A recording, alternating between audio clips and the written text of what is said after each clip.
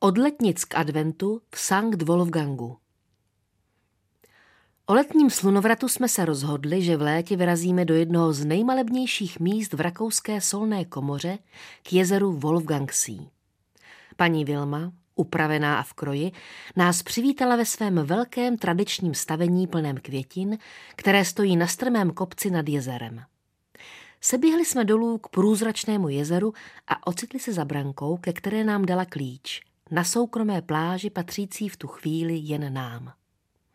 Nemohli jsme se nabažit výhledů kolem a zároveň jsme při každém návratu vnímali, jak rodina paní Vilmy celé dny neúnavně pracuje na kopcovitých svazích polí a luk, jak velký vztah cítí ke své půdě a jaká dřina se skrývá za alpskou romancí. K tomu vždy zájem o naše zážitky a srdečný úsměv. Vítejte v městečku Sankt Wolfgang. Můžete k němu přijet lodí a vidíte je v celé kráse. Tak vypadá láska na první pohled.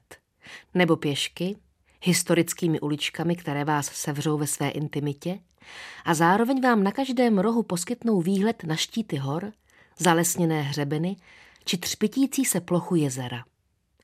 Hluboká údolí, která jsou stejně tak romantická jako velkolepá, jsme plně procítili na vrcholu hory Schafberg, čtnící uprostřed jezera. Nasedli jsme na 100 let starou ozubenou dráhu, která končí v nadmořské výšce 1783 metrů a vyšli na vyhlídku na samotný okraj hory. Naskytl se nám pohled z nejvyššího bodu na štíty solné komory a celý ten svět byl najednou odrazem, zrcadlem v blankitu vody. Nebe bylo na zemi. Z tohoto kraje pocházela i matka Wolfganga Amadea Mozarta a svému synovi dala jméno podle stejného světce, který poskytl název i samotnému městu. Podle legendy vyrostlo kolem kaple, kterou postavil německý biskup Wolfgang, po jehož kanonizaci se stala vyhledávaným poutním místem. V 15. století nahradil kapli kostel, který je dodnes skvostem města. Pyšní se dochovaným křídlovým gotickým oltářem od Michaela Pachera, kromě toho jsou v kostele i další vzácné barokní oltáře či úžasně dekorovaná kazatelna. A jen kousek dál jsme narazili na legendární hostinec, který získal svou proslulost ve 30. letech minulého století díky stejnojmenné operetě U bílého koníčka. Když jsme odjížděli, dala nám paní Vilma ještě několik místních obrázků. Jeden z nich byl vánoční. Okamžitě jsem věděla, že se sem vrátíme. Tak letní slunce vystřídaly adventní hvězdy. Advent zde ve svém kouzlu nemá obdobu. Na zdejší trhy jsme vyrazili nikoliv v sobotu, ale v neděli, protože po rušné sobotě víkendoví turisté opouštějí město a nedělní večer patří místním. Postávají u stánků, ohřívají se u otevřených ohňů, popíjejí punč a především se setkávají, povídají si. Celé město září a je osvíceno plameny svíček, loučí i starobylých lamp. Ale nejvíc svítí jezero.